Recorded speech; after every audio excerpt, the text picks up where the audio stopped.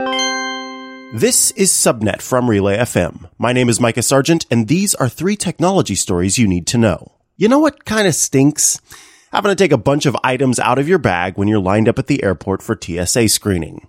Things could soon get a little easier, though, thanks to the upcoming expansion of the Transportation Security Agency's 3D carry-on luggage scanning program. The program uses a spinning X-ray camera to take several hundred images per second, producing a 3D image that the TSA can use to better inspect luggage without you needing to empty your bag. The agency says it expects to have about 200 of these 3D scanners in place by 2019. Oculus Rift owners can now purchase games and other content from HTC Vive's digital store. The HTC Viveport store has about 1,400 titles available, though The Verge reports only about 200 are compatible with the Oculus Rift. That said, opening the digital store to Oculus Rift users means additional content to explore outside of the headset's own digital store and the VR content available from Steam. For those looking to create an exceptional home theater experience, IMAX's new certification program, called IMAX Enhanced, is likely to be of interest.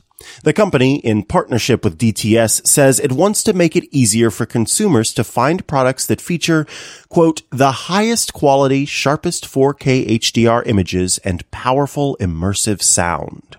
The idea here is that you can purchase home audio equipment, televisions, and projectors with IMAX Enhanced certification, knowing full well that it will provide the best possible experiences for IMAX 4K HDR content.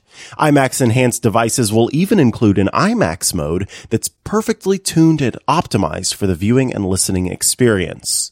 Sony Electronics, Sony Pictures, and Paramount Pictures are some of the launch partners of the new certification program. For additional coverage of these stories and many more, search for Relay FM in your podcast player. And you can hear me on the Clockwise podcast on Relay FM.